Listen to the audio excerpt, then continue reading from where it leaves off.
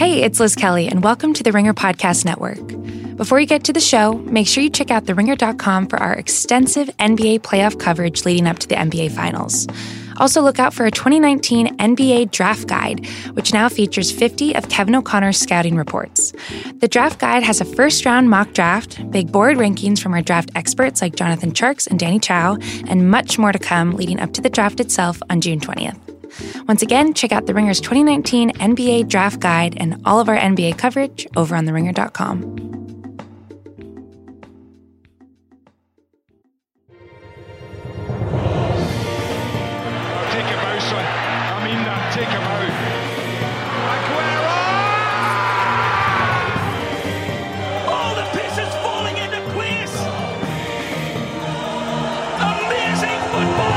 Yo, yo, yo!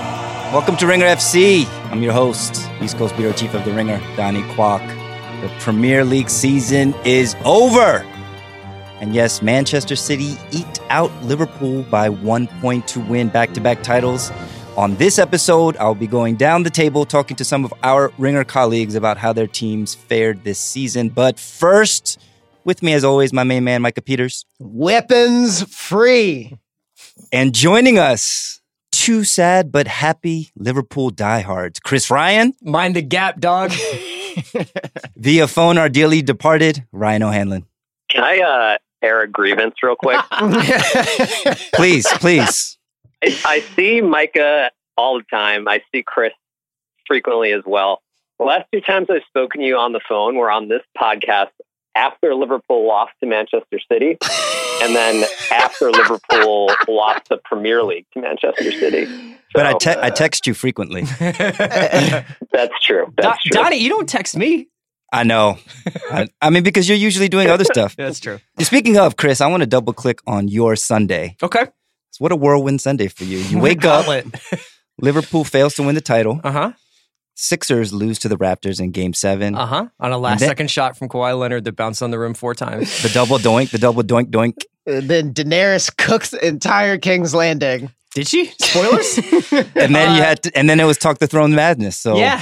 Are you alive? I'm fine, man. I mean, it's one of those days where it's just like you wake up and then the next thing you know, you're back in bed and you just can't believe like the amount of different emotions that pop culture and sports can run you through. I did not get to see the second half of the Sixers game because I was watching Game of Thrones for Talk the Thrones. But look, like I love the fact that at 41, I still feel this deeply about like guys kicking balls or shooting balls or fake people riding fake dragons. So let me ask both Chris and Ryan this question. So Sadio Mane opens the scoring against Wolves on Sunday, and then for a brief, I guess it was 83 seconds. So Glenn Murray scores to put Brighton ahead, and then there's like an 83-second gap between that and Aguero scoring, equalizing. Which, if that result held, Liverpool would still have won the title. But the question basically is: at any point did you allow yourself to believe that winning the title was a possibility on Sunday? Yeah, of course. Ryan. You guys know that I'm one of the last people to sort of believe in things like destiny and momentum and stuff like that. But just after what happened last Tuesday, after how Liverpool beat Newcastle, it was hard for me to not think that this was actually happening. And that was kind of the first time I actually let myself believe since January.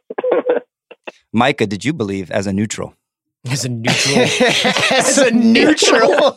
As a neutral.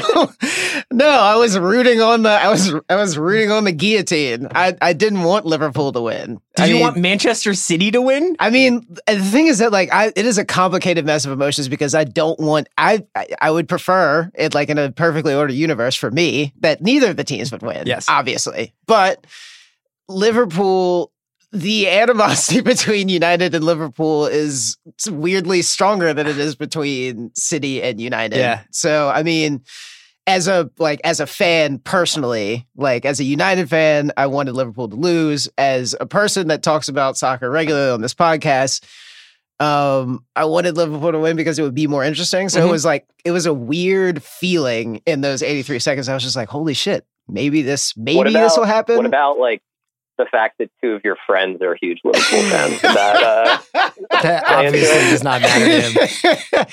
I mean, And I don't know. That's a loaded question, Ryan. I feel like, don't cheapen our friendship like that. Here's the thing. Living in America, like, we are surrounded by a lot of Liverpool fans who are like what are you talking about? Like Liverpool fans worldwide, pretty insufferable. And there's like, Donnie, do you know how many You're Arsenal an Arsenal fans I fan. know? Dude, Yeah. all Like, American hipster dudes are Arsenal fans. That's all I ever meet. I'm just saying in relative to Manchester City fans, of which there are very few in America.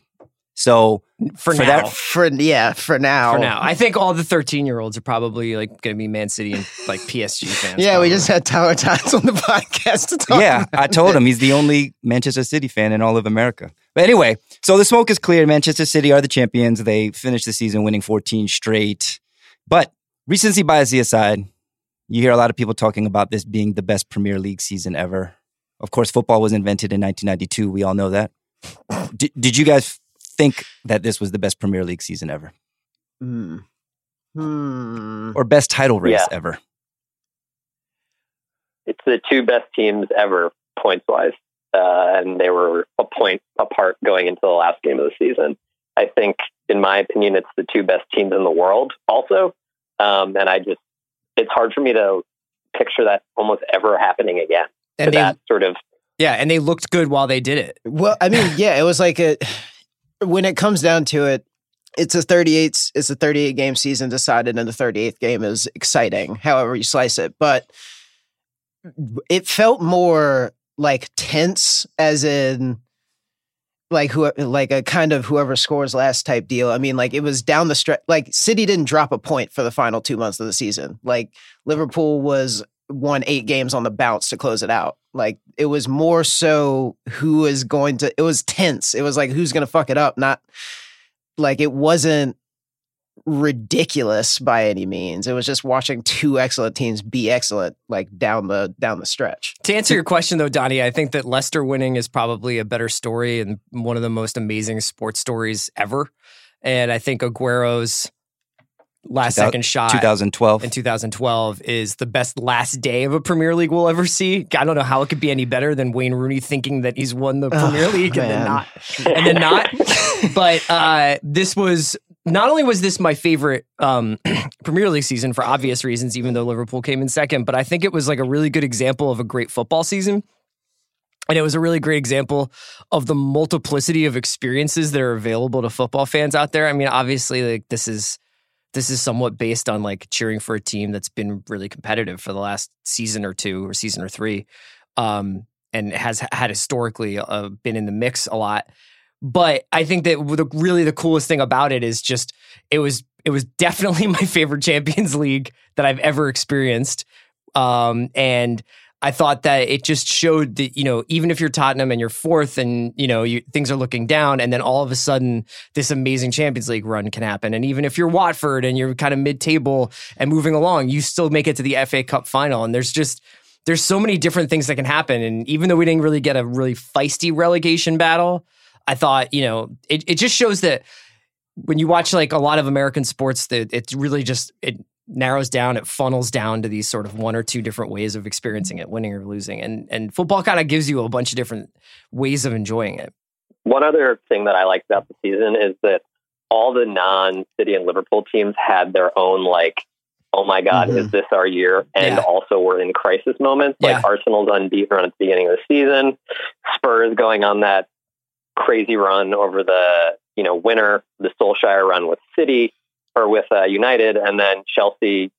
Chelsea were neck and neck with Liverpool for the first 3 months of the year, and then it seemed like Sarri was going to get fired in January, and then they ended up finishing third. So that kind of texture to the season below the title race was also really, really fun to follow. But also, like, in the title race, just having it decided by the finest of margins. Again, like, a single point in between the two teams, like, Liverpool having the best Premier League run of any team besides City, like in the modern Premier League era. Also, the fact that, I mean, you just think about it and it's just like there's the 11 centimeters across the goal line, clearance that John Stones had. Millimeters, excuse me. Also, the fact that Riyad Mahrez missed that penalty in the scoreless draw at Anfield in October, and then like wins it on the final game of the season. Essentially, like the Vincent Kompany strike. Holy shit! Yeah, it's all of those things are just it was an amazing and it really showed why in a lot of ways. We mostly talk about the Premier League, but like a European soccer season, but specifically the Premier League, is in some ways the perfect competition because you can make arguments about when things get scheduled or who had a better break with the run-in or who had like a tougher Christmas or whatever. But ultimately, everybody plays everybody twice and every game matters. And if Liverpool had beaten West Ham or if Liverpool had gotten 3 points off of Leicester or whatever, we're talking about Liverpool's first title in decades. And now instead, it's a back-to-back City win, which will be great for them before they get kicked out of Europe. Yeah, to Chris's point, there is news breaking this week that Manchester City, as has long been suspected, run afoul of financial fair play regulations and could face a ban for the Champions League next season, in which case Arsenal, as the fifth place team, would get an automatic bid. I'm not against it. Who would say no right now to like a college football style playoff, though? What happens if if Arsenal wins the Europa League and Man City get banned? Does that mean... I guess the permutations would... I don't know. I mean, I guess maybe United? Wow. Or does that work that way? Or does it just that Arsenal... There's just the 4 Premier League teams. Yeah, I think it would just be Arsenal. I mean, in reality, what's going to happen is nothing's going to happen. But sure. Yeah, I think Arsenal would just replace Manchester City 1-for-1. You mentioned, Micah, the Kompany goal. So much has happened since we last recorded. Last week alone, there was the Kompany goal against Leicester. There was the Liverpool comeback against Barcelona with the Trent Alexander-Arnold quick corner to Origi. And of course, Lucas Moura on Wednesday in Ajax in Amsterdam. Which of those was like the most indelible moment for you guys? Ryan, I'll start with you. Definitely the TAA quick corner. It was a weird moment because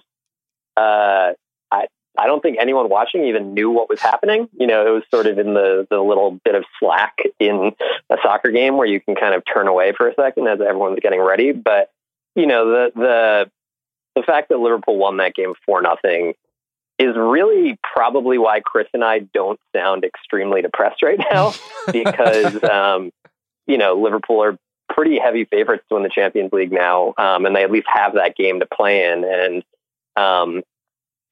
if TA doesn't take that quick corner, who knows what happens. And, I might have even refused to call in. Yeah. I was going to say that the fan reactions after the Wolves game were very subdued. It wasn't sad or anything. It was just kind of respect. You got all the way to the end of the season. You close it out with a really good win over Wolves, and we have the Champions League final. And however, but let me pause on that for a second, because despite having the Champions League final, which is obviously a major trophy, isn't it somewhat disheartening to know that you could go a season losing only one match, not win the title, knowing that you probably won't reach that high of that echelon again? Why? I mean, City. What makes you even say that? They're one of the younger teams in the Premier League. They have presumably they'll get some reinforcements over the summer. They have 2 of the best fullbacks in Europe, pretty young. They have the best center back in Europe. They have one of the best keepers in Europe. I would just venture to say that they're going to lose more than one match next season. I don't know. I mean, City's on the decline. It was 100 points and now it's 98. Maybe. I know. I kind of agree with Donnie. One thing I've been thinking of is we watched every Liverpool game, and most of the Liverpool games this season were wins. So you're watching the games and you're just seeing your team win, and you don't kind of realize that they're not the best team in the league until the actual end of the season. So there's a world in the future, 10 years in the future, Liverpool gets 15 fewer points and still wins the Premier League. And it'll feel weird because you'll be watching your team perform worse throughout the entire season. And then at the end, you would get the culmination, while this time it was hey, every game they're winning. So I don't think it's disheartening. It's just kind of, it's just strange. Yeah. I mean, not to say that they're not capable of contending next year. Obviously that's not what I'm saying, but I think 97 points. I mean, didn't I read somewhere that was like, that's more points than any of the Ferguson title teams. It's like, it's a stunning achievement. It's just, to me, it seems like it'll be difficult to repeat that. Yeah, I don't know, man. I think that the last couple of, especially the last week, has really been instructive in thinking about, like, obviously, like, flags fly forever and titles are what matters, and you throw up your hands and you're like, okay, this is like how many we've won and it's rings culture and all that. I get that. I mean, like, I totally, like, when the Eagles won the Super Bowl, like, it was a very clarifying moment, and I realized that meant a lot to me. But that being said, man, like, I won't ever forget Liverpool beating Dortmund in the Europa League semifinal. Like, you know, like what you can get out of a football team is not always summed up in whether or not you win the Premier League title. And I mean, in some ways, like, the thing I'm going to remember for the rest of my life probably is like watching the Ajax players collapse after Mora's last goal. God. Because that was just like, that's drama and theater that you never see on stage or screen. Yeah. Like, like, that you cannot replicate that in any other place but sports, and in that specific kind of moment. It's very eloquently put, but also spoken like someone without trophies. But yeah. Okay, so listen, like, dig this. So, like, they were kind of talking about this on Football Ramble the other day, and it was just kind of like the difference in between watching City be great and watching Liverpool be great is like, you are. Like, it just, like, I don't know. Liverpool was just more exciting. Like, Manchester City was like watching a machine work. Once you saw Sergio Aguero score the equalizer against Brighton, you figured a second and a third and a fourth were coming. And it was probably going to be up the side, low cross, tap in, up the side, low cross, tap in. I mean, like, with the exception of the Vincent Kompany strike, which was just like one of the most ridiculous things I've seen, like, to clinch a title or whatever. But I mean, like, anyway, to your point, I mean, like, the moments that Liverpool provided were better than the ones that City provided. Brian over the course Phillips, of the season. our colleague Brian Phillips, kind of got into that in his essay about Liverpool last week. Let me just give a second shout out to the Lucas Moura goal, because that really was, I mean, Kevin Clark wrote about it for our site, like, an amazing moment. Speaking of moments, you know, obviously I'm an Arsenal fan, but I had to watch not only the replay of that, but I watched every post-match interview. I watched Lucas Moura's interview in Portuguese. I watched all the punditry post-game. Just kind of like, it was like an incredible moment, not just a sporting moment, but a moment of, like, humanity where I felt like connected to people. Donnie, like, the thing I was going to bring up was Mourinho's commentary on beIN. Right. And him, it was honestly like the most relatable and human I've ever seen him. And I actually, like, love Mourinho. I think he's an amazing character, but he was so deeply affectionate towards Pochettino and how he was feeling. Right. And this idea that, you know, like, fans think that the people who play the game, the people who manage the teams, don't care about the team as much as those guys do. And he actually spoke about how lonely it is to be a football manager and how, like, hard it is because you have to always sort of be this character that you're playing. And I just thought it was like this incredible bit of insight. It was. And he was so deeply moved by what Poch was going through. It was gorgeous. He's been, like, phenomenal as, like, an in-studio analyst. And he just also to was, say. I mean, he was loving it. He really twisted the knife in on Barca. He was lighting them up. Like, it's just like... Let me ask this question of our XG god. Obviously, both the Champions League final and the Europa League final feature English teams, Tottenham and Liverpool in the Champions League, Chelsea and Arsenal in the Europa League. A lot of people are pointing to this. This is for the first time ever for English teams. A lot of people are pointing to this as evidence of the Premier League's superiority. Do you think that's the case now in world football? Or is it something that you wrote a while back for The Ringer about how the traditional European superpowers such as Real Madrid, Bayern, PSG, etc. I guess PSG is not a traditional superpower, but Barcelona are kind of fading? Or is it just football is random?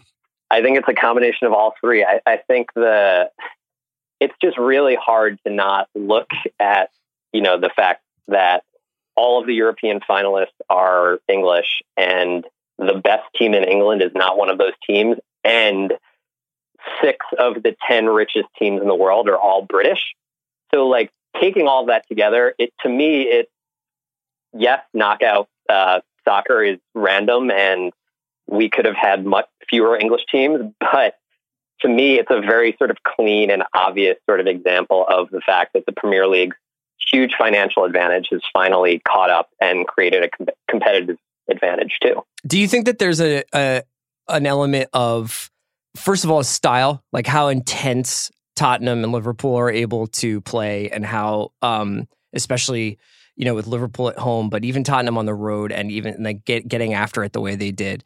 And also the heightened level of competition in the Premier League, where you literally can't lose a game if you want to win the title or stay in the top four. You have to like minimize all damages, whereas Barcelona can go out and play an alternative 11 in the final weeks when they're getting ready for the Champions League. Good point.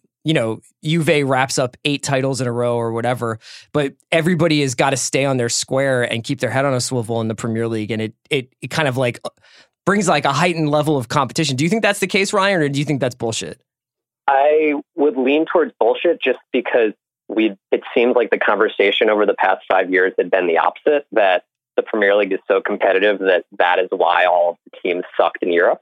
And I think that was also part of the Real Madrid argument, is that most years they were out of the La Liga title race, so they could just rest Ronaldo and everyone in the entire spring. And that was kind of the most obvious explanatory factor for why Real Madrid sort of was able to control a random tournament and win it for 4 out of 5 years. So I think more than anything, you're just seeing that, like, it goes back to the monetary advantage. Like, the best managers are just in England. That's what I was going to say. That's what it is.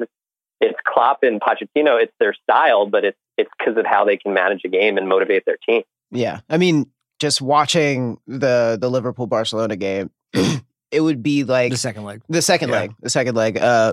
Like after it was 3-0 and it was like Barcelona was still like, kind of sort of in their bag for the first, like when they were still down only 2-0. But like when Liverpool scores the third, like after the Gini Wijnaldum goal in the 56th minute, like it was just like Barcelona retreated within themselves. And it's like, I think that it was just like the different stylistic thing where it's just kind of like, we're Barcelona and we can just be patient, and then like it'll eventually come to us. Like we can still just patiently build up. You kind of saw the same with Ajax against Tottenham as well. I mean, obviously Ajax haven't had the recent European success of Barcelona, but it didn't seem like they had a plan B or a second style.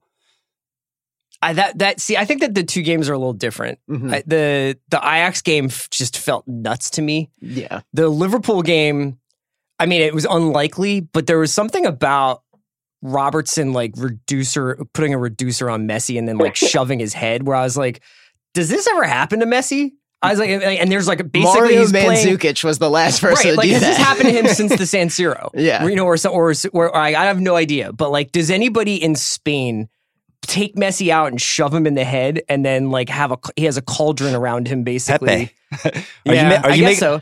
No, you're right. I guess so. Are you making the England grittership argument, Chris? No, I guess I'm just like kind of like this sort of goes to what I'm talking about, which is just that like that was a buzzsaw those guys ran into. Yeah. The Ajax Tottenham game, I would have to watch like 3 or 4 times to divine any kind of sense out of it. Yeah, I just don't understand how that happened.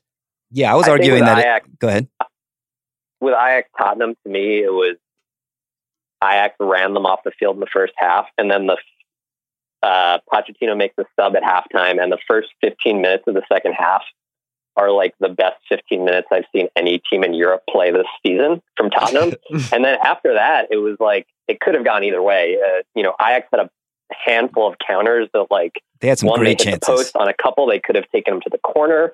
Who knows? And then it was just like, the final moment at the end was just, completely kind of outside of any analysis, in my opinion. Yeah. I mean, like, it just illustrates the utter madness of the game that it was won on the very last second with a worm burner. Like, I mean, the slow rolling ball into the back of the net was grass cutter.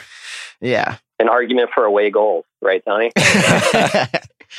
Chris and Ryan, while I had both of you still here, how bullish are you? I mean, you mentioned Liverpool. I guess are heavy betting favorites heading into Madrid. How are you guys feeling? June 1st. I think that those guys are really. I think those guys are really going to show up. I don't know if they'll win, but I think that those guys, just based on the comments that they made after the end of the Premier League season, I think that they're looking for a lot of vindication for how good they are in this Champions League game. And I think it'll be a good match. Be curious to see if Kane plays. Be curious to see if any of the English players wind up playing in the Nations League in the interim, because I know that that's an issue. They have a match against the Netherlands, I think. A week later. Yeah. Is it after the Champions League or before? It's after. It's like June 6th, I believe. But I think there is one before that they were kind of talking about whether Southgate was going to stagger who plays when or whatever. But there might be a friendly or something, but they would be nuts to play in that. But yeah. I'm really excited for it because I think that they've been there before. They've been in in the last 3 years, this is their third European final. So I think that they know what's at stake. Yeah, football is random, obviously, but I'm having a hard time convincing myself that Spurs can win. I mean, Ryan, are you nervous? I will say that it's kind of a weird situation to be in a Champions League final as a Liverpool fan and fully expect that your team should win. That's kind of like the opposite of how the club has sort of defined itself over the last 20 years. So that's weird, but it's like, yes, it's random. Tottenham have, a bunch of extremely talented players that can make a difference in 90 minutes, as we saw with Son just basically single-handedly knocking City out of the Champions League. But Liverpool's they're just the better team. It's just not particularly close. So, I expect them to win, but it's like, I can only be, 70% confident. But I think the main thing is like, this team is really good, like Chris said, and all of the players other than Milner, who will presumably be playing for another 30 years anyway, are young. So like, it doesn't feel like I think for Tottenham, it's kind of like might feel like a one and done situation, but for Liverpool, it's, they're going to be good for the foreseeable future. So the nerves aren't as high as they might be, is what I'll say. Michael, let me ask you this. I asked Kevin Clark this. Mm-hmm. If Kane is 100%, who sits? Kane. Wow. So you think they start Sonny and Mora? That's also what Kevin Clark said. Yeah. I mean, like, you go with the hot hand. I mean, like, Kane hasn't... Is it still hot almost 3 weeks after... Well, I mean, like it's not. It's. I mean that in the abstract sense of the term. Yeah. You've been running with. I know what you mean. Yeah. I mean, and Kane is probably the best attacking option you have when he's healthy. But I mean, even if it is 100%, it's a different thing being 100% on a training pitch or. Maybe he's more useful as a motivational speaker at halftime. Yeah, maybe. Just put on his football jersey and come out there and be a quarterback. Sit on the bench. Donnie, I got to bounce. Oh, okay. Guys, it was great talking to you about this, though. Thank you, Chris. Always love having you on the FC. Okay, Ryan's still here. We're going to do our Premier League exit surveys team by team. We'll start with the second place team, Liverpool, for no other reason than because Ryan's here. Ryan, did Liverpool exceed, meet, or fail to meet your expectations this season? Massively exceeded. So before the season started, if you were to be told second place and a slot in the Champions League final, that's surpassing what you expected? Yeah, I would say so. I mean, if you can zoom out far enough and be like, well, they were in the final last year and they were also the betting favorite to finish second. So like, congrats on that. But they exceeded their bookie over-under total by 17 points. That's the most in the league. So it's the best. This is the best Liverpool team I've ever seen by far, I think. And I think Liverpool's had some incredible teams over the years. But I think this is probably the best team they've ever had. So it's hard for me to have any nits to pick with that. And what was your top memory from the season? We mentioned the TAA quick corner. That could obviously be one. Salah's goal against Chelsea. Is there anything that sticks out in your mind? It's got to be the Barcelona game. Yeah. If I can call that whole thing a moment. Yeah, you can. It's the kind of thing where like Chris said about the Dortmund game, like that. Anfield magic. You almost feel lucky to be a fan of this particular team to get to experience that moment. Yeah. That is almost like, it's hard for me to believe that the Champions League final will be more memorable than that. To your credit, you low-key called it in your newsletter, No Grass in the Clouds. Kind of? I low-key called it in my way of saying this could happen. But you kind of charted out how it could happen. I actually didn't read the newsletter until after the game, and I was kind of like, damn, Ryan kind of called it. All right, so who was Liverpool's MVP for you this season? I actually think this is a harder question to answer than sort of the stock answer, which is VVD, Van Dijk. I would still give it to him just because there's just this, like, you watch, Dejan Lovren play, and he'll be defending sort of one-on-one in the box, and somehow he'll slide to block a shot, and the ball hit his back and go back to the guy he was defending, who will now just have, 15 yards of space to dribble in on goal. While Van Dijk had, hundreds of those situations this season where he'll just block the ball and it'll deflect to a fullback, or he'll literally just stop it under his foot and then start the attack forward. It's like the elite shot blockers in basketball. They kind of keep it in play or like block it to themselves instead of like swatting it back to the other team. And it's just this sense of calm that phase of Liverpool didn't have at any point under Klopp until he arrived. But I do think that there's an argument for Salah, despite him dropping off a lot from last year. I don't know the exact numbers, but someone looked at the sort of goals players scored and the effects that they had on results. So, like, if you tied a game with a goal and then it ended in a tie, it was worth 1 point, etc. Salah had something like 24 points worth of goals, and no one else in the league had more than 10. Wow. So he didn't score as much as last year, but the goals were sort of insanely important. Mm-hmm. And to me, I think he's weirdly somehow being underappreciated. This is why we miss you in our Slack, because we had a spirited discussion earlier today about Mane having a better season than Salah, but I didn't know that stat. Yeah, I don't think Mane had as good of a season as Salah, and I think Mane had probably his kind of 99th percentile season. All right, next question. Does a 97-point team have an LVP, least valuable player? I don't know. Do they? It's really hard to answer because, like, at one point in the year, it would have been Origi, but he's God now, and Shaqiri possibly too. And but then, he plays the ball that sets up Wijnaldum. Keita was a little bit of a disappointment, right?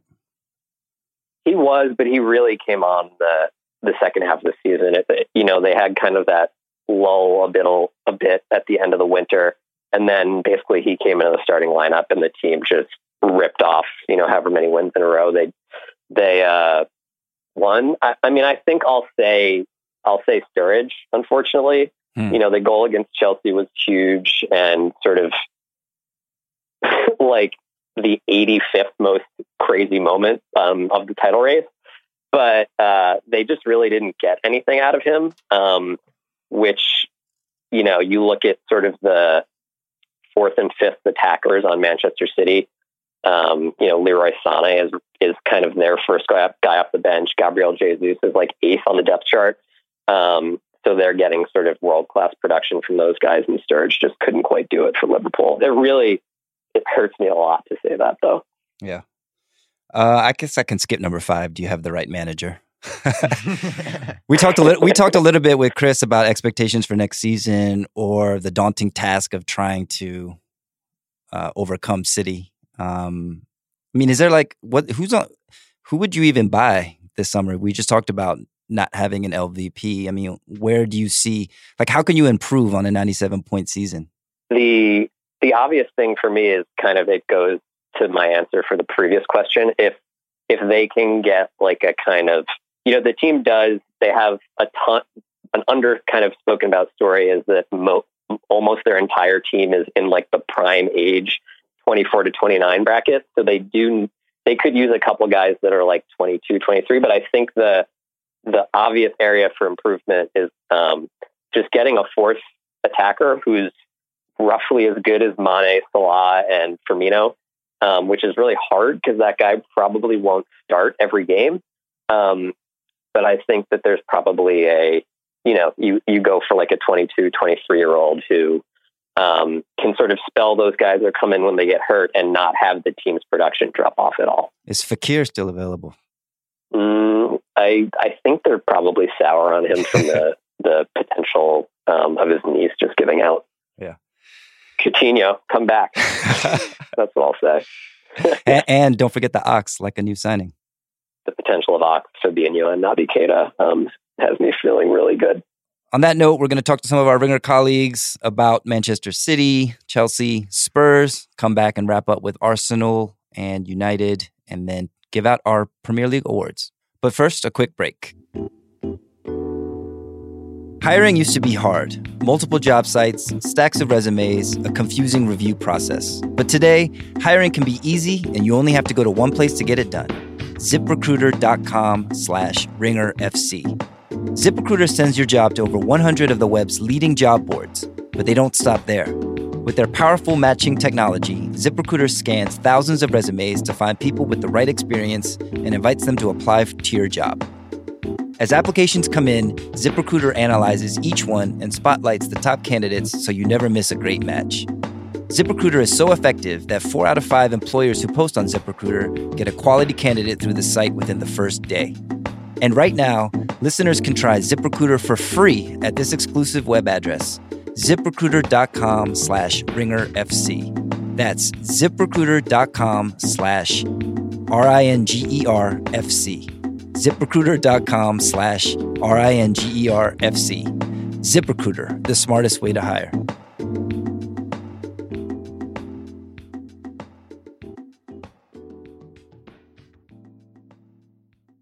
We're here with Tyler Tynes, Manchester City fan, the only Manchester City fan at the Ringer, possibly the only Manchester City fan in the entire United States of America, actually. We got capes in my fan club. Congratulations, champions, back-to-back. That's what we do. 98 points, 2 seasons, 198 points. We only live great. First place, beat off Liverpool. Were you nervous at all yesterday? We don't respect suckers. We don't. So who could be nervous about something like that? You know, this is our manifest destiny. So it only makes sense that we came out on top. First back-to-back champions since Manchester United in 2009. Don't even respect them. Sergio Aguero led the team, 21 goals. Young Thierry Henry. I mean, what was that, 5 straight seasons, 20 goals? Last time was Thierry? Yeah, I mean, some are calling him the best foreign-born Premier League player ever. Listen. In assists, Raheem Sterling, Leroy Sané tied 10 assists. I couldn't believe Leroy Sané had 10 assists. He barely even plays, and he got 10 assists. Yeah, that's a pet problem. So for this Premier League Exit Survey Manchester City edition, the first question, I'm guessing I know the answer, but I'll ask it anyway. Did Manchester City's performance meet, or fail to meet expectations this season? It definitely didn't exceed it because, you know, the Champions League. But I mean, I don't know how you could be disappointed with something like this, right? Like, they're the best team for 2 straight seasons in some of the best soccer we've seen, especially this year, and with some real competitors. Yeah. I mean, we were always going to win, but it's great that everybody else stepped up to make it interesting. Right. So I can't be mad at this. City actually, as you guys may know, have another trophy to play for, the FA Cup, which is at Wembley this weekend. They're playing Watford, so they could win, having already won the Carabao Cup, the domestic treble. I heard some people on some BBC call-in shows saying, and these were probably salty Liverpool fans, but they were saying that they rather win the Champions League than win the domestic treble. Okay. Yeah. Sure. But I guess the point being the Champions League final or the Champions League trophy, especially since Pep hasn't won it in England. Yeah. And he has already won the Premier League last year. For City fans, do you feel like the Champions League trophy is kind of like the elusive grail? And this season, while obviously not a failure, isn't as great as it could have been? I mean, no. You know, in one respect, this is like asking like those end of the 2000s Lakers teams, like, are you mad if Kobe didn't win extra MVPs, right? Like, we don't care. We're already spoiled. So it's like, oh, do you want another trophy on the 5 that you have? Nah, fam, we're good, right? Like, it'd be different if we were losing somewhere, but because, you know. So basically the Champions League is like the Community Shield or whatever. Champions League's Community Shield. Just a little trophy. It's like a lapel pin. It's not going to take away from the soup, baby. Come on. So what was your top memory from the season. I'll be surprised if it's not Vincent Kompany top drawer against Leicester, but you might have something else. Nah, it's Kompany. Yeah. You know, it's Kompany. I mean, come on, man. Yeah. Like that was so spicy. That was a magical moment. Had Liverpool and Tottenham not had historic comebacks the following 2 days, we would still be talking about the Kompany goal, but it kind of got forgotten. It was so spicy because it's one of those things where it's like, it's just a no, yes, right? Where you're watching, you're like, no, like I don't need that, you know. But then it was so special. They were a guy like that too. The Leicester defenders were looking at Kompany like defenders look at Ben Simmons about to shoot, you know, like they just back up. Let him, yeah, let him bang, just bang go one. for it, you know. But like, plus the ball placement, you know what I mean? Like, it'd be different if he just let one loose. Nah, that was special. That was the ghost of Yaya Toure. That was a magical moment. Oh, speaking of Yaya Toure, I don't know if you saw in the celebrations yesterday, but Yaya Toure was out there, I think, for Sky Sports in a suit, and all the players were like jumping on him and stuff. So I thought that was a good moment. It's as much his trophy as everybody else's. Who was Manchester City's MVP this season for you? It was Raheem Sterling. Because who else would it be? Raheem Sterling. It was Raheem Sterling. The God. The Jamaican prince. The prince who was promised. Raheem Sterling. Okay, we know you love Raheem Sterling. Who is the second MVP? You know, if Sane actually played, it probably would have been him. Yeah. But it's obviously Aguero. I mean, he can be a frustrating player at times, but these games are so long, so you kind of forget. Things kind of wane where you assume he's not going to be good, or he's not going to finish, or he's not going to be able to do a bunch of different things. But reliable is the word. He's just so good. Yeah. And that is the word. He's reliable. You know, he's just so good. For a team that finished with 98 points, is there even an LVP, least valuable player?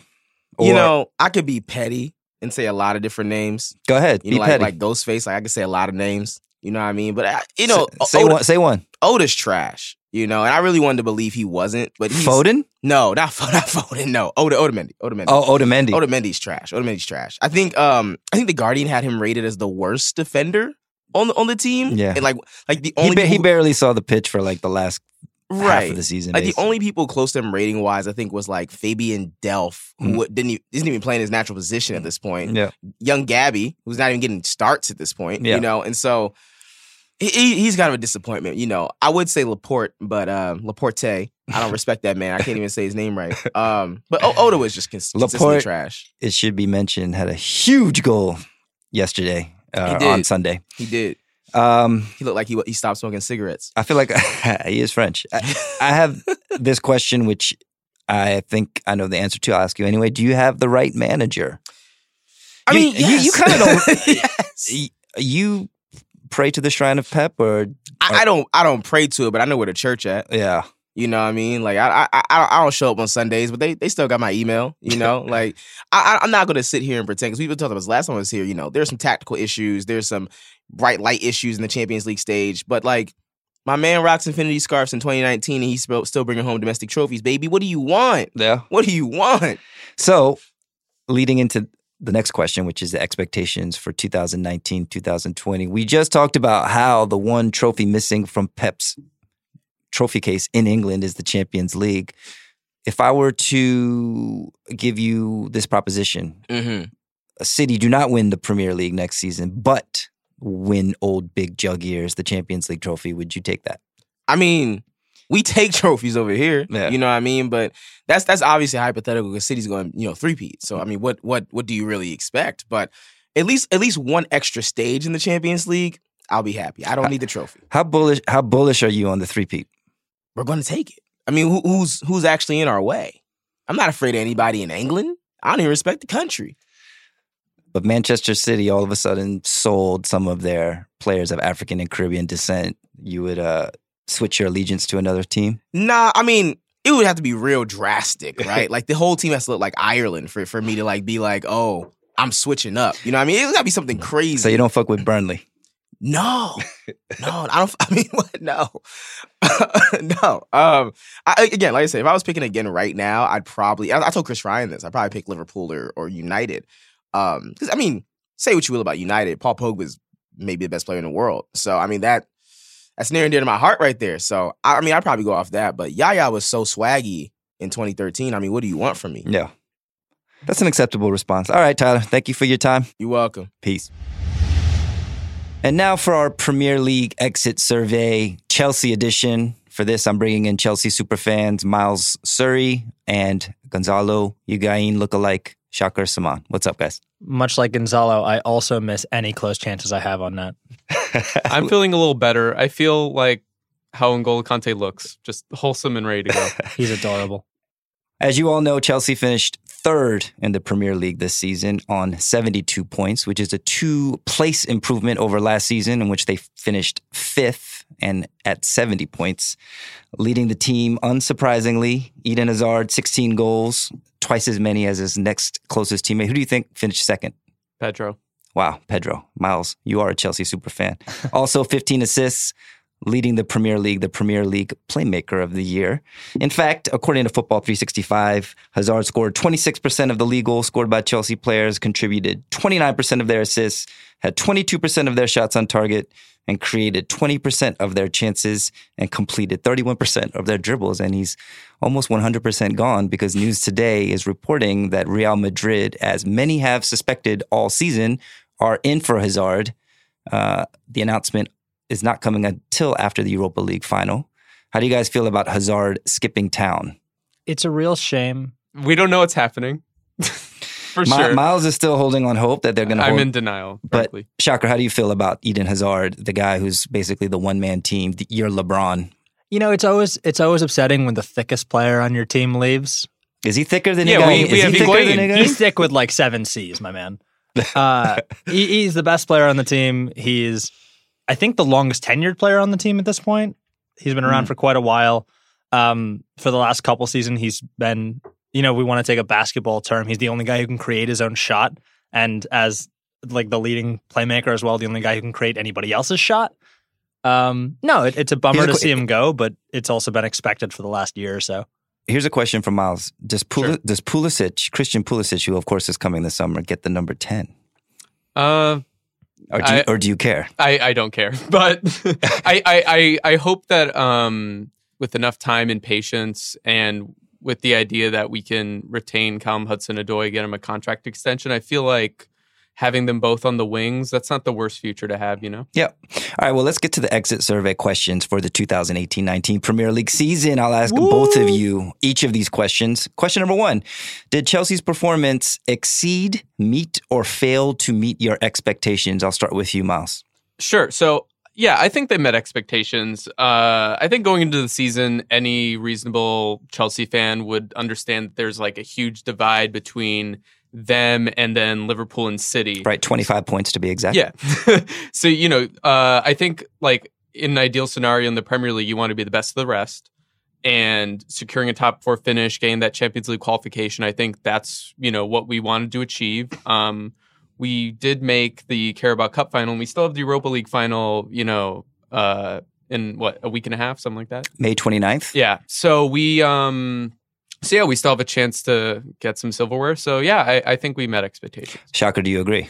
Yeah, I think on paper we met expectations. I also think that, I don't know, I don't know what to take away from this season in one, like Miles saying, where, we finished third in the Premier League. We were the best of the rest. We're in the Europa League final. We accomplished everything we set out to accomplish.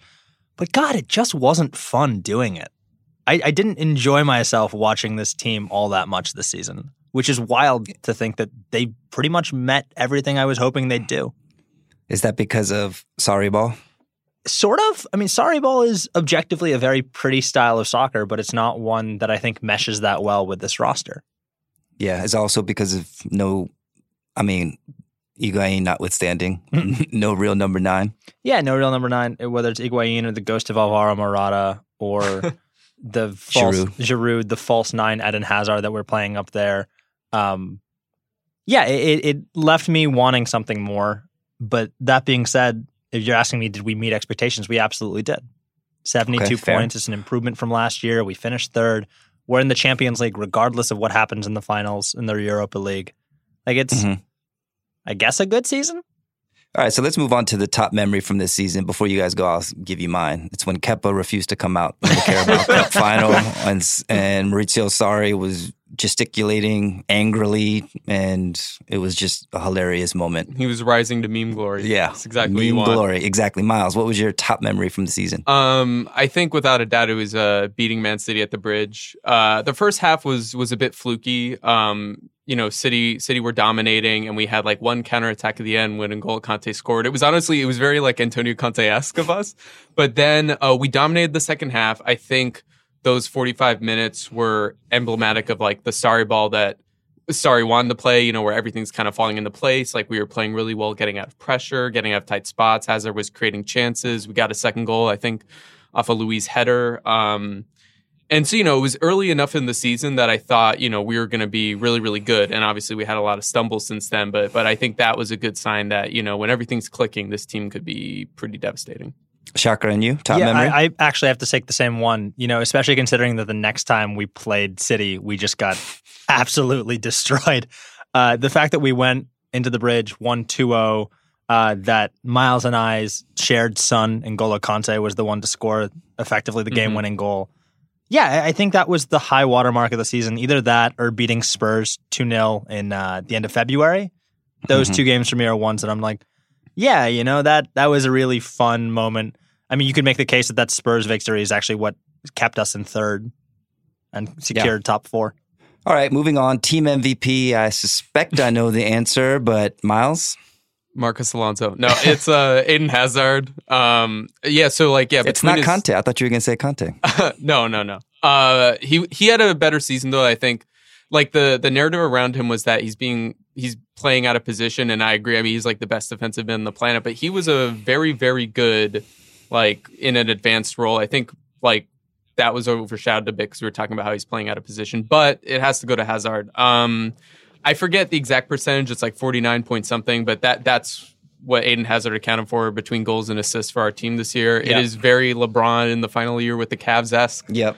The notion of him leaving, which I would say probably has like a 95% chance of happening, is definitely a bit terrifying. Yeah. Shaka, do you agree? It has to be Hazard. Combined between his goals and assists, accounts for 31 goals this season.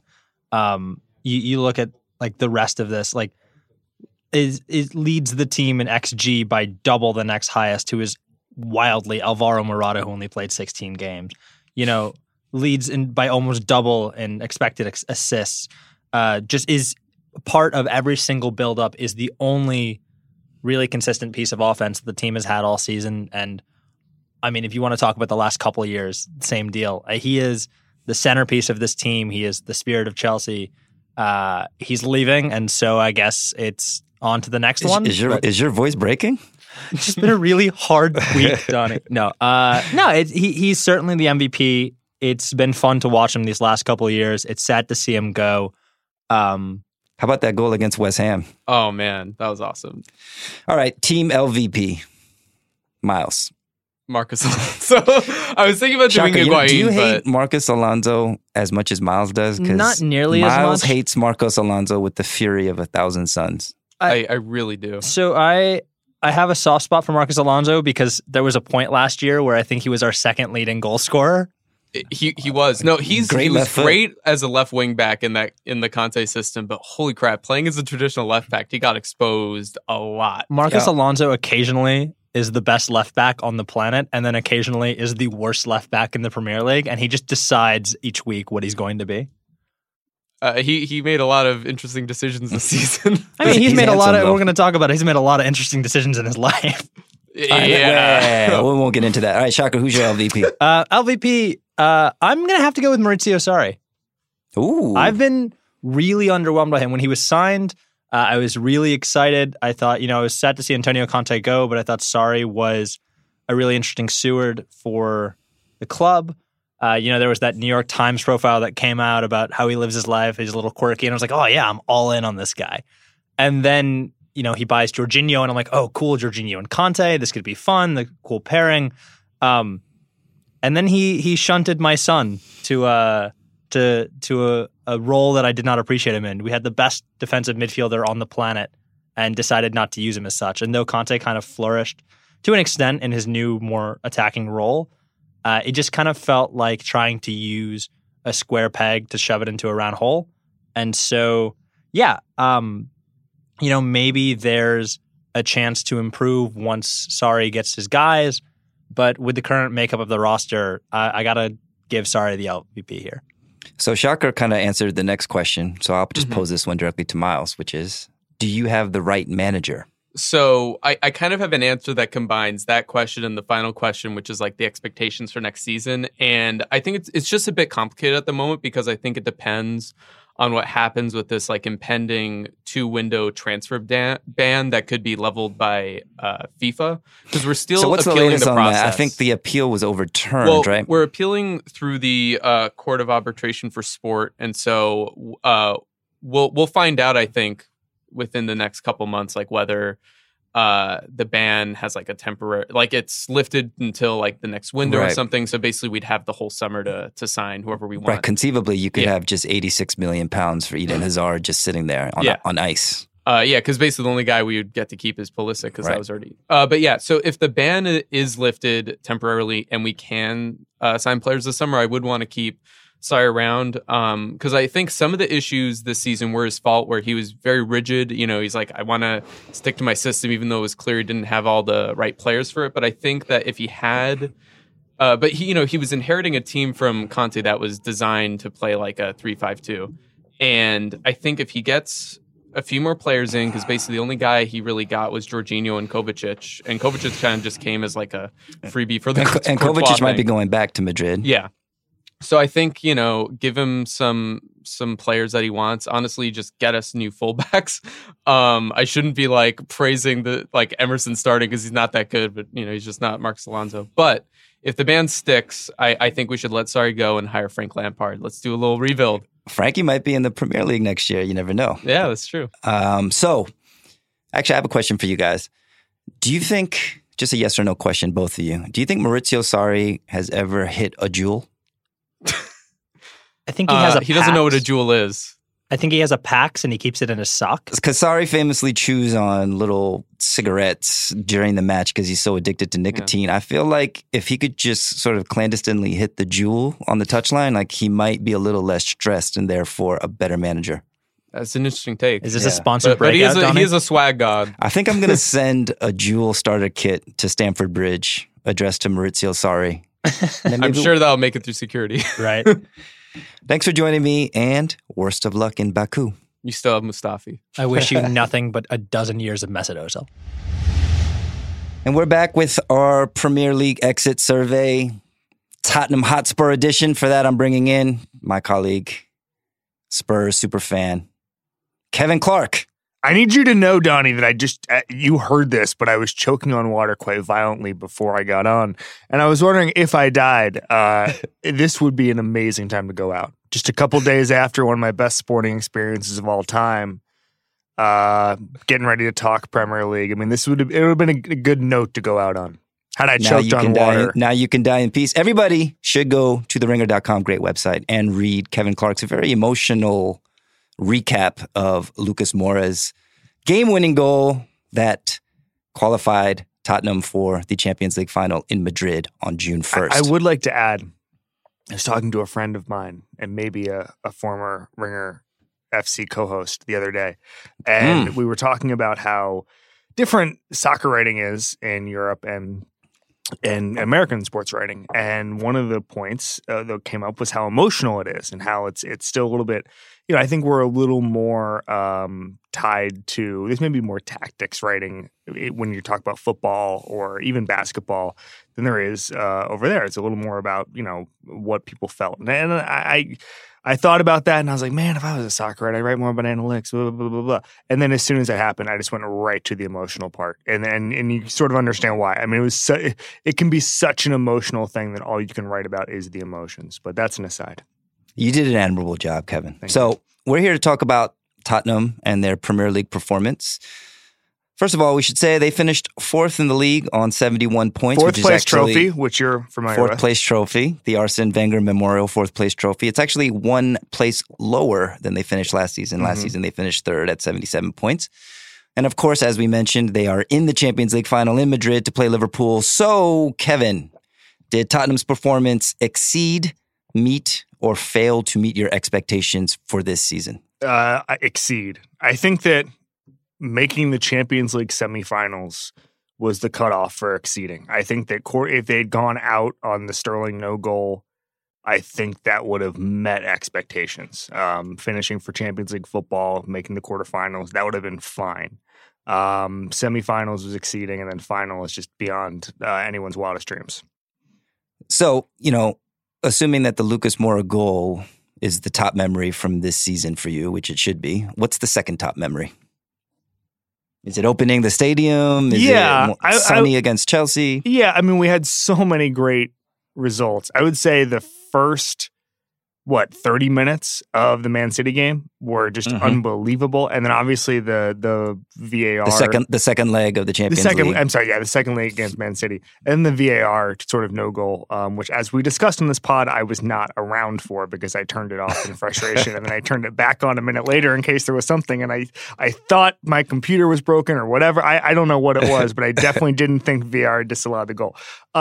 So I would probably say that game. I know that seems shallow to say that the best moment is the Champions League semifinal and the second best moment is the Champions League quarterfinal, but that's just sort of the way the season broke. Who was your team MVP this season? Great question. Now, of course, Harry Kane led the team in scoring 17 goals. Yeah, Harry Kane was it. However, Harry Kane has not been around. Right. Unfortunately, picked up that knock. I would say it's probably a tie between Son and Kane, and I think right now... I thought you were going to say Sissoko.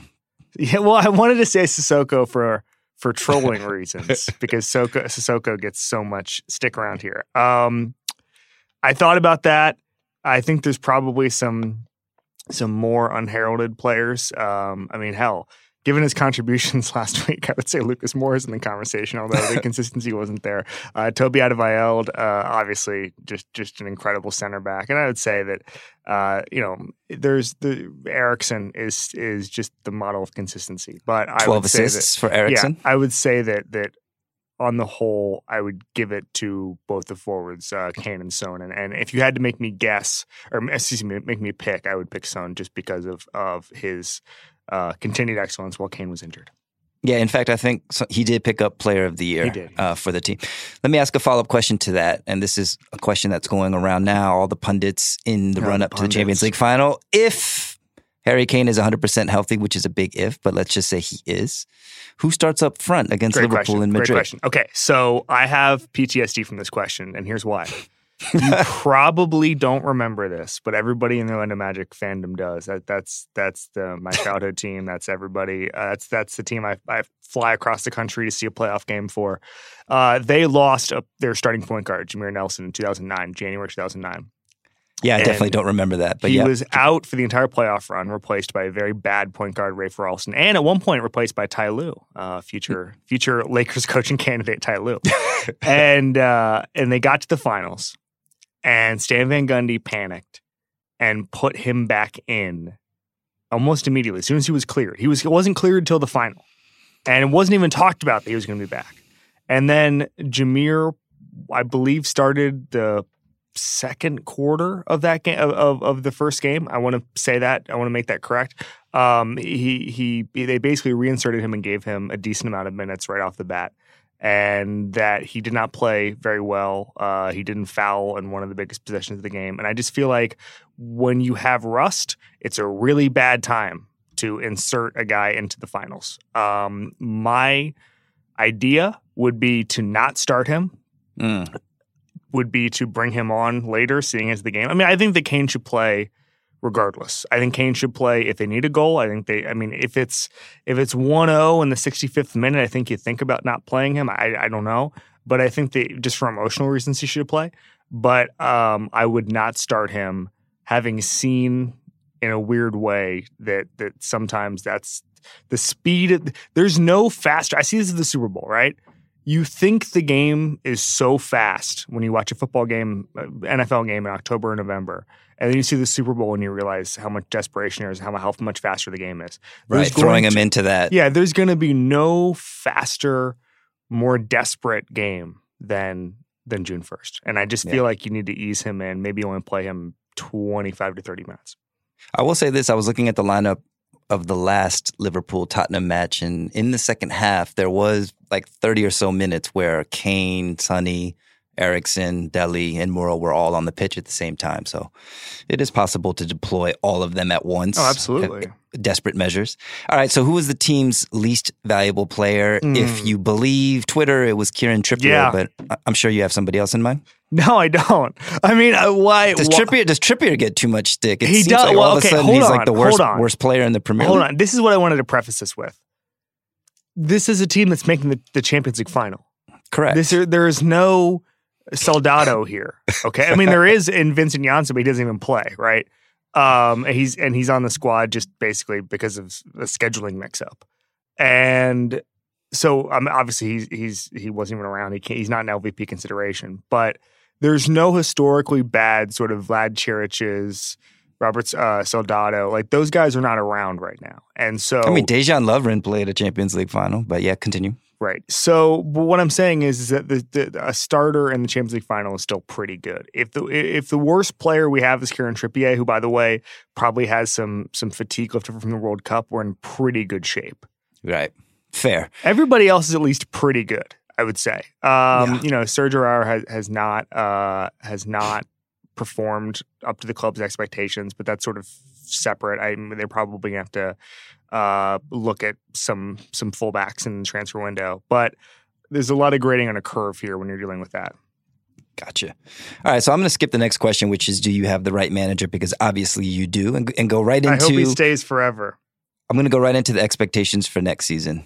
Obviously, we don't know if they're going to be lifting the trophy in Madrid, but if they don't, and they're not favored to do so, you know, the trophy list's claims will continue, or accusations, I guess, against this reign. Yeah, I mean, it's interesting. If we win the Champions League, I think the expectations next year would be the league, right? I don't know what the expectations are if they lose. I think that this run in the Champions League has shown what's possible. I'd also say, in a weird way, seeing what Man City has done, which is keep a Liverpool team that did everything right out of title contention, maybe we're not that team that can topple them, and maybe we just try to be a very, very souped-up cup team. And when I don't mean cup team like Arsenal was a couple of years ago where they win the FA Cup, I mean trying to win the Champions League every year. You mean real cups, right? I mean real cups. Cups people care about. Not beating Hull. But do you feel like, you know, you guys finished 26 points behind Liverpool? Do you feel like that's what I'm saying? I'm saying that the expectation will naturally be to win the league if we win the Champions League, because that's just what a Champions League winner is expected to do. But I don't necessarily know if we have the squad to over 38 games perform like that. Right. The game is about glory, Donnie. I don't know if you've seen the signs around our stadium. We don't care about all 38 games. We care about the moments that make the moments, my man. I've actually read the book, The Glory Game, about your Tottenham Hotspur. It's such a good book. Best of luck in Madrid, Kevin. It's not on Kindle, is it? Did you read it on paper? No. I had to order it. Analog print book. Me too. It's like the last analog book I ever read. Huh. We might actually have a emergency reaction pod to the final, so we'll speak to you then. I think that's knowing how I'm going to watch the game, I think that's a mistake. We're going to call you I'll anyway. Leave it at that. I'll leave it at that. All right, thanks, Kevin. Thanks. Okay, thanks to Tyler, Miles, Shocker, and Kevin for coming on. We're going to talk about Arsenal and Manchester United with Micah and Ryan, but first, another quick break. I'm not going very far. I'm in a rush. It's too uncomfortable. Sometimes I just forget. Don't kid yourself. There's no such thing as a good excuse for not buckling up. If you use any of these excuses or others, you're putting yourself at risk of injury or death. In 2017, more than 10,000 people were unbuckled when they were killed in crashes. That's 51% of people killed in motor vehicle crashes that were not wearing seatbelts. No matter what kind of vehicle you drive, wearing your seatbelt is the best defense in a crash. Even when you sit in the back seat, you still need to buckle up. That goes for when you ride in taxis and use ride-sharing services too. Cops are on the lookout and writing tickets, so why take the risk? In 2017 alone, seatbelts saved nearly 15,000 lives. So do the smart thing and buckle up every trip, day or night. Click it or ticket.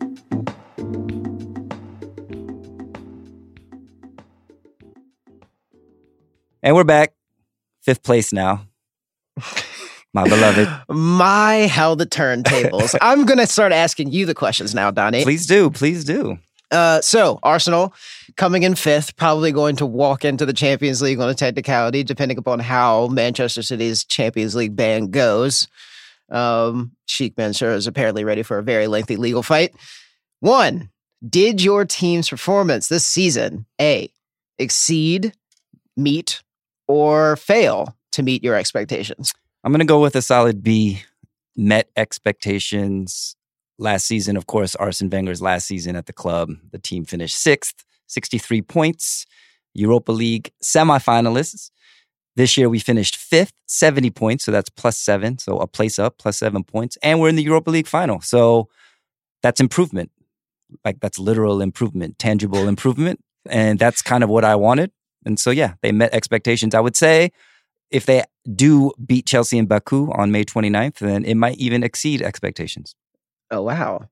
I saw, the three of us did the over-under at the beginning of the season, and I presume none of us got any of our predictions wrong. But Arsenal was, their over-under was 69.5, and they got 70 points. So a B sounds right to me. Well, we're gonna move on with Arsenal met expectations this season with the possibility to exceed them if they beat Chelsea in Baku. But what's your top memory from the season? I was going over the season in preparation for this, and I still couldn't find a moment that topped for me the North London derby at the Emirates in early December. Lucas Torreira's first ever goal. Just the moment it put Arsenal up 4-2. It was just an amazing goal. And that's my top memory. That's kind of sad that it's a December match. It's a December match. Yeah. I mean, like, I don't know. The thing that, while I do remember that goal from that game, the thing that I actually remember most is Lucas Torreira in the corner with Eric Dyer and Moussa Sissoko. Sorry, not Moussa Sissoko. Wait, Danny Rose?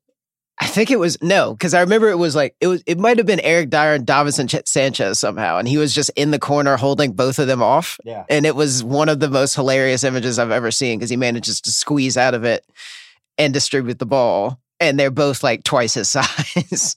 Yeah, there was, that was in the midst of a long unbeaten run, and there was a lot of promise before the season went to shit, as it usually does. Before the Arsenal-ing. So who was Arsenal's MVP this season? It has to be Aubameyang, co-Golden Boot winner with Sadio Mane and Mohamed Salah. Arsblog was saying this, and I totally agree that for such a prolific striker, he does miss a lot of sitters. But he was just dependable. I mean, 22 goals speaks for itself, 31 in all competitions. I think the main takeaway from this season for me is that Aubameyang and Lacazette should be starting together. Yeah, like our strike partnership, because it was unclear at the beginning of this year if that were the best deployment. And Wenger could never really figure out how to get them together. Usually shunting one out to the wing, or in a formation that didn't maximize their skills. But Aubameyang had 22. I think Lacazette had 13 or so in the league. So I'm happy about that. I mean, that's like the strength of the team right now, and I think in the modern Premier League, having two prolific scorers is a good thing. Now we're going to, award the corn cob here. Who was your least valuable player, and why was it Shkodran Mustafi? Everything that Ryan just said about VVD is like just the exact opposite for Mustafi. I feel bad for piling on. I mean, there's YouTube. Do you remember when he was linked with a move to Juventus? I remember when I think it was 35 million we bought him for. We thought that was a bargain because he was just coming off the World Cup and everything. But I don't want to pile on too much because I think I actually do see some like Mustafi, you can always say at least he's up for it. I mean, if you're going to give him some kind of backhanded compliment. My real LVP, I think, is Denis Suarez, who we got on loan from Barcelona. It's like the most useless January signing ever. Barely even featured. When he did feature, he just was totally anonymous. At least Mustafi, did some good things, scored some goals. Yeah, you got another. It's amazing that Lichtsteiner isn't even in the top two. Yeah, I mean, Lichtsteiner, I don't know. At least Lichtsteiner doesn't, like give up like horrible defensive gaffes and then point at his goalkeeper invariably. So there was as basically at the same time, and we discussed this on this podcast, at the same time that Maurizio Sarri could have very well been on the way out of Cobham, the same sort of thing was happening with Unai Emery. Do you think that you have the right manager still? It's a good question. I might pass this over to the XG God in a second, because I think, like any new manager, I feel needs like several transfer windows to sort of really implement his system or his philosophy. I mean, a factoid that I trotted out a lot this season was that Jurgen Klopp finished in 8th in his first season with Liverpool. So, but the $1 million question is, and Ryan, maybe you can speak to this, is like, what is Unai Emery's system? It's unclear. I don't really know. It seems like he's unclear about 5 in the back, 4 in the back. It seems like from game to game, you don't really see like a discernible, this is like the Unai Emery way. So I don't know. The defining thing for me is that it seems like he almost overmanages in every game. Like the first half of every game is him sort of figuring out what he wants to do. And right. Then I don't know what the proportion is, but he made so many halftime subs this year. He did. And we've talked about like this on the podcast before. Managers should 100% use their subs more aggressively. So credit to him for that. But I think that would kind of be my biggest concern with them. The underlying numbers aren't great. They have the 8th best expected goal differential in the league, but I think some of that is because they have Lacazette, who's just an incredible finisher. Aubameyang less so, but just gets a ton of good chances. So I think, that combined with the fact that it's just unclear what he actually wants to do with the team is concerning, but it's also, it's unclear what the roster even is and what the plan with that is. So, I don't know how much of a plan tactically you can have when the players, there's no real kind of overarching sort of approach with the players you have either. Right. What are you expecting out of next season? I mean, like you finish 5th. You're in the Europa League final. You could possibly make it back into the Champions League. What do you expect from Unai Emery's men next season? I think it's top 4. It has to be top 4. And I do think that if they finish out of the top 4 next season and don't reach like a Europa League final, then Emery will really be on the hot seat. So it's top 4 or bust. We had a year. I mean, I mentioned 3 transfer windows. I guess that would be 3 because he started in the summer, winter, another summer. So we'll see. All right, Micah, I'm turning the tables on you now. Mm-hmm. It was all good just a month ago, 2 months ago. Oh, God. Nothing like closing the season, taking 1 out of a possible 6 points from relegated teams. Nothing like getting beat 2-0 at home by Cardiff City on the final game of the season. After beating PSG in that Mbappe handball or not handball game, 2 wins, 2 draws, 8 losses. It's terrible. I was actually surprised to see that despite it all, Paul Pogba still led the team in both goals and assists. 13 goals and 9 assists. I could have sworn somebody on United scored more than 13 goals. But anyway, Micah, did Manchester United's performance this year exceed, meet, or fail to meet expectations? And a reminder, they finished 2nd last year under Jose Mourinho. Right. Is one of the great accomplishments of his career, as he would say. 81 points last year, 66 this season.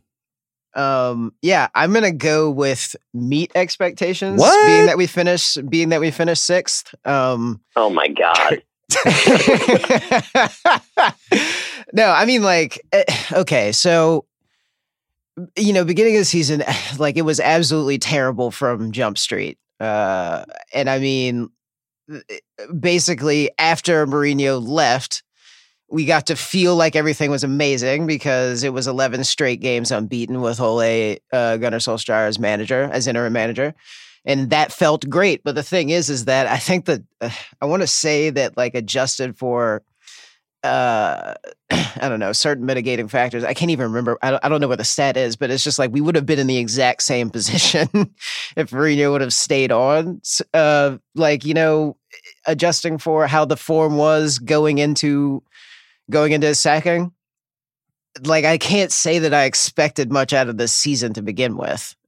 So I mean, so this is the age-old adage: if you have very low expectations, you'll never be disappointed. I mean, like, I'm not going to say that I wasn't disappointed at all, but my expectations were low and my expectations were more or less met. What was your top memory of this United campaign? Was it Alexis Sanchez's mustache? Fred's debut. Fred's debut. Scott McTominay's goal was pretty awesome. Oh my God. VAR. It's obviously VAR. It's the robots coming to save you. Yeah, the VAR is VAR is the season's MVP. Like the top memory from the season. I mean, like, would still be like winning that second leg against PSG just because it was so improbable. But even so, there were things like, I mean, the way in which we won it was not like fun or spectacular. If that VAR doesn't rule that a handball, does Solskjaer get a 3-year contract? No, I don't think so. Absolutely not. Which is absurd. Yeah, which is like hilarious. And I mean, like, I did say that, like, immediately after he gets the contract, we are going to drop off a cliff. It was like immediately after that match, right? Yeah. So who was the team MVP this year? I just mentioned Pogba led the team in goals and assists, yet got the most criticism per usual. Well, I mean, like, he is, like, quite technically the team's, like, MVP, like, in the technical sense, the team's most valuable player. I mean, like, as in, and the reason that he gets so much stick, and Ryan wrote about this, he can chime in on your newsletter, is that he often had to make the choice in between his team creating 0 chances or them giving up all of the goals. Like, he was asked to do everything and is continually asked to do everything. And the fact that he sometimes brushes up close to that just kind of deludes people into thinking that he should be able to do things like, you know, be Superman all of the time. Now, again, like, in the instances with the dust up between him and Mourinho in the earlier season, he was acting like a dickhead, but so is Mourinho. And there are things that you can nitpick certain things about his conduct over the season or whatever, but the fact still remains that he's still the team's best player and the most valuable player, even if he did play like shit down the stretch. He'll get along with Zidane though, right, Ryan? He's going to look so good in white. Man, fuck y'all.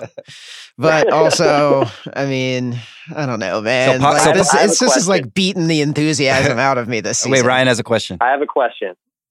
So I think that the way they've handled the Solskjaer thing is hilarious in a lot of ways, especially seeing, like, you know, Erik ten Hag at Ajax sort of become a coaching prospect and, you know, see Pochettino sort of reach another sort of level of greatness. But since OGS took over, I know that it ended terribly. United have the 3rd most points in the Premier League since he took over. I know it's United and it's kind of, they're supposed to, you know, have the most points considering how much money they have. But I do think it's been overblown a little bit about, because they've been so bad recently, they've actually, you know, on the whole, you know, if they played the way they played under OGS the whole season, they would have been in the top 4. So that's not a question, I guess. That's just me getting a fact in. Yeah, but, you know, he did start his tenure against a string of bad teams. So, and when this is true, we all knew that the schedule was going to get tough near the end of March, April. Those are the games that if you want to be a top 4 team, you have to win or at least get points from, and that's where he failed. And then the wheels just fell off in the last couple weeks. So Micah, Pogba's your MVP. Who's your LVP? Ashley Young. Ashley Young. There's so many people to choose from. Like, there's, like, outside of, you just hate Ashley Young. Damn. I like, no, but I mean, it's a bird shit in the guy's mouth. Like it's all like it is very. It's not always Ashley Young, but it is frequently Ashley Young. Like he's just like he is a good third option for like a wingback at this stage in his career. He's not good enough to be starting for United like consistently and playing meaningful minutes. And that's kind of like the long and short of it. That's fair. That's fair. Okay, so we talked about Solskjaer a lot. I guess I'll just ask you yes or no. Do you have the right manager? I don't think I still am going to fall back on my thing that like the right manager is not a salient or pertinent question for United at this stage because I mean like manager is it the technical director thing? It's the technical director, but also like the team is cobbled together from 3 past managers' ideas. Like so, like no manager is winning with the team as it's currently constructed. I mean, every new manager has that same dilemma, though. Yeah, but. Do you think that they should hire Rio Ferdinand to be technical director? I think that they should stop. I think that, like, okay, I'm gonna put it to you like this: United needs to give up on nostalgia. Like we are running the club like the Lakers right now, and I really don't like appreciate it. Like I don't want like the footballing decisions to be made by some combination of Mike Phelan, Darren Fletcher, Michael Carrick, and like Rio Ferdinand or whoever the fuck. Like, get somebody who actually knows what they're doing. And like, it's just kind of, I think that it was immediately after Mourinho's sacking that Gary Neville was on Sky Sports talking about nobody who, you know, like doesn't have a history in the club or like doesn't have an appreciation for what United is supposed to be like, should ever be sitting in the manager's chair again or whatever. And that's dumb because United's culture or whatever was just winning consistently, or you know, like that's all that Ferguson's legacy was just winning. And like this holding on to past ideas of what United used to be is just like nothing but an ankle weight or you know, like it's a ball and chain around your ankle, like in the modern footballing era. Don't you guys also feel like when I think of the Sir Alex Ferguson era, I don't think of him being sentimental with any of the players. Not at all. Like he would cut bait with guys once they declined just a tiny bit. Like Jaap Stam was out of there, and then went on to be pretty good for AC Milan for a while. But I mean, Diego Forlan, you know, like he brought in Carlos Queiroz like from the outside to kind of give him a new perspective. So it's interesting that they're like clinging to this United way while like the guy that created the United way was like the least sentimental manager of all time. Yeah. I mean, this is actually why as an Arsenal fan, I feel kind of good because obviously City are City, Liverpool are Liverpool, and Spurs are Spurs, I guess you could say at this point. But between Chelsea, Arsenal, and United, I think Arsenal are in the best place as a club. Would anyone dispute that? I would probably agree. They don't have a transfer ban, and they, you know, aren't considering Rio Ferdinand being in charge of their transfers. And they have a shot at getting back into the Champions League, which means that you can lure actual talent over the summer. Yeah. All right. So, Michael, what are your expectations for next season? You're probably going to say like 10th place, so you don't get disappointed. I mean, it could honestly be anywhere between 6th and 10th. The rebuild is going to be long and not fun. And like, despite what Ander Herrera said on the way out the door, being like, I really think that, you know, like, I hope that next season we can be champions or whatever. That's just magical thinking. We're going to suck for a while.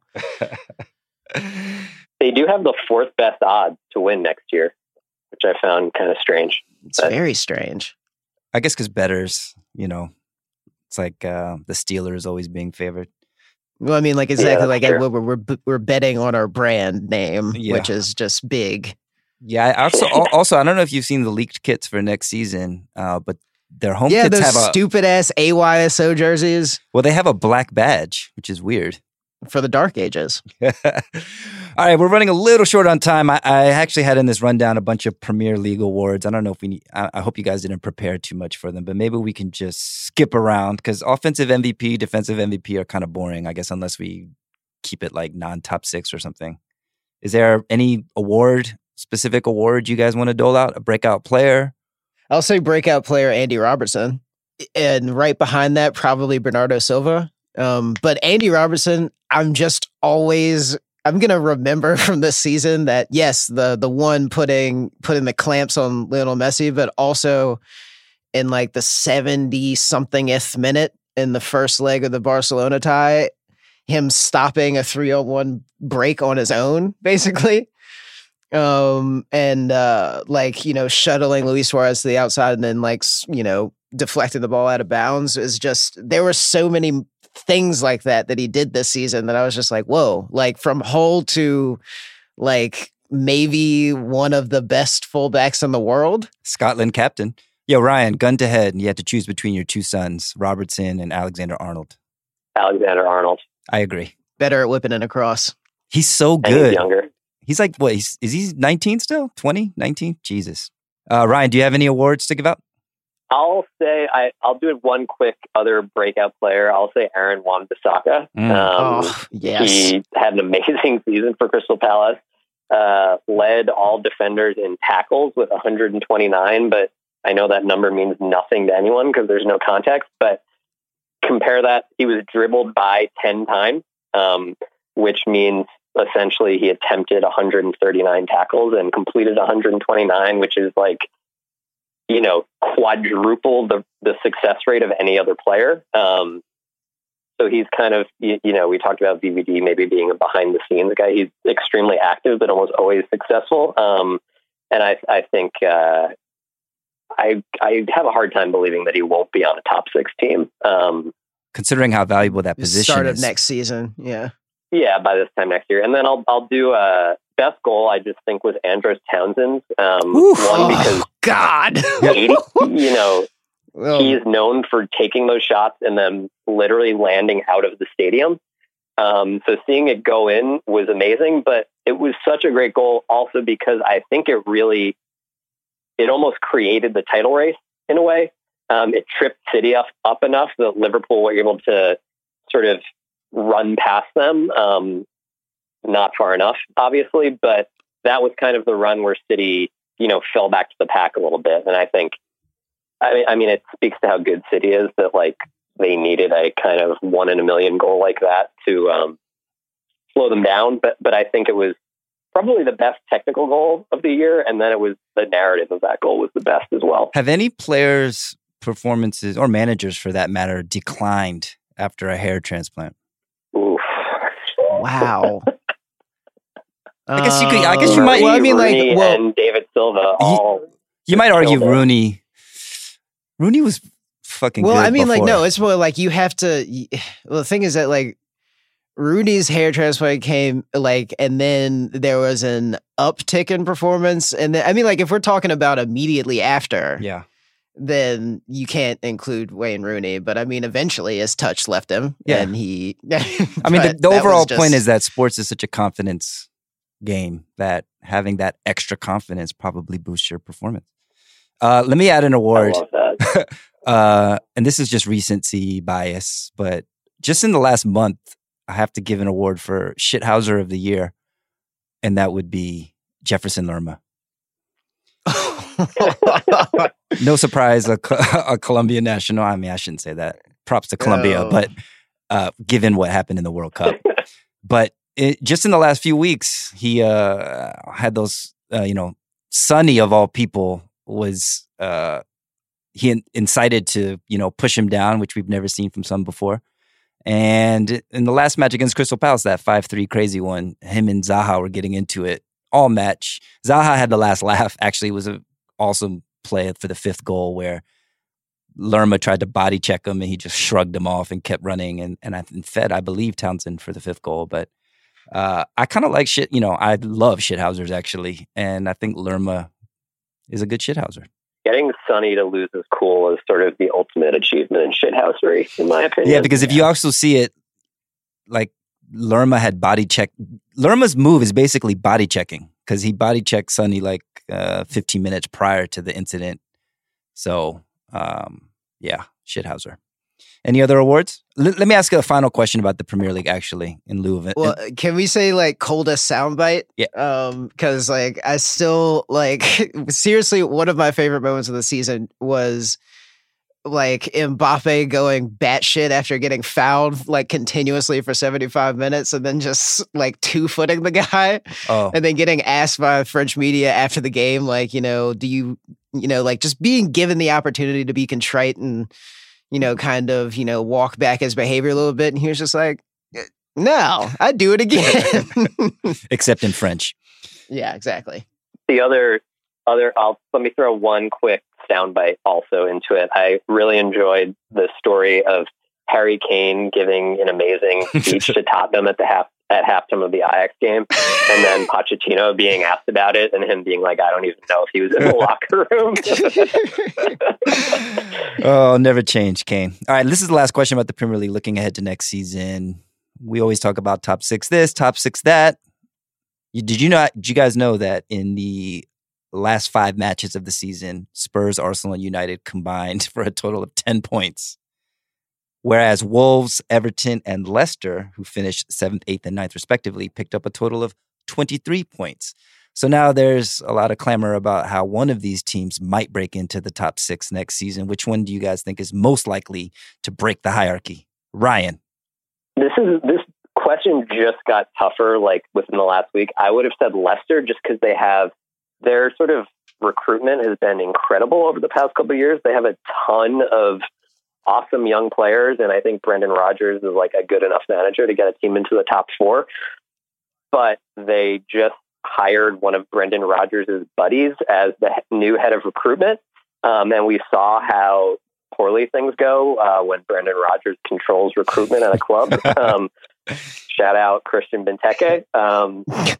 So I think I'm going to say Wolves just because they have the kind of probably the best talent baseline and they have kind of the Jorge Mendes connection. The only thing I would worry about with Wolves is that they scored 47 goals this year, and to just straight up to get enough points to be in the top 6, you have to score more goals than that. So that would be my one big worry with them. But Wolves have the 5th best expected goal differential in the league this year. So kind of if everyone plays to their underlying stats, Wolves is in the top 6. This year. Micah, do you have a thought on that? I mean, just going basically off of the fact that they were usually the team that popped up to ruin a better team's day, I would say that Wolves are the most likely to break into the top 6, despite the dearth of goals. And then, I mean, like, but also you would say Leicester, but again, because Brendan Rodgers brought in his friend to run recruitment, just I feel like that's going to ruin, like a very strong midfield of Wilfred Ndidi and Yuri Tielemans, who was a good pickup in mid-season. And then, I still think it's going to be Wolves. I think Wolves are most likely to break into the top 6. James Rodriguez to Wolves. Watch out for it. That would be incredible. Well, that puts an end to the Premier League season. But football's never over. We have the Europa League final, Chelsea and Arsenal, May 29th. Champions League final, Tottenham and Liverpool, June 1st. We may or may not have an emergency pod after that, so stay tuned for that. And then the Nations League semifinals, Portugal and Switzerland, Netherlands and England. Those begin June 5th in Portugal. The Women's World Cup begins June 7th in France. The Copa America, June 14th in Brazil. The Gold Cup, you guys remember the Gold Cup? Is the Gold Cup every 4 years or 2 years? Who knows? 2 years, but it's only important every 4 years. The Gold Cup begins June 15th, and then the African Cup of Nations in Salah's homeland, Egypt, June 21st. So this might be the last Ringer FC for a while, except maybe that emergency Champions League final pod. But we might get back together for the Women's World Cup, preview that. Until then, thank you, Ryan O'Hanlon, the XG God. Miss you guys. Miss you too, and thank you, Micah. Of course. Thank you to our producer, Craig Horlbeck. See you guys later. Peace.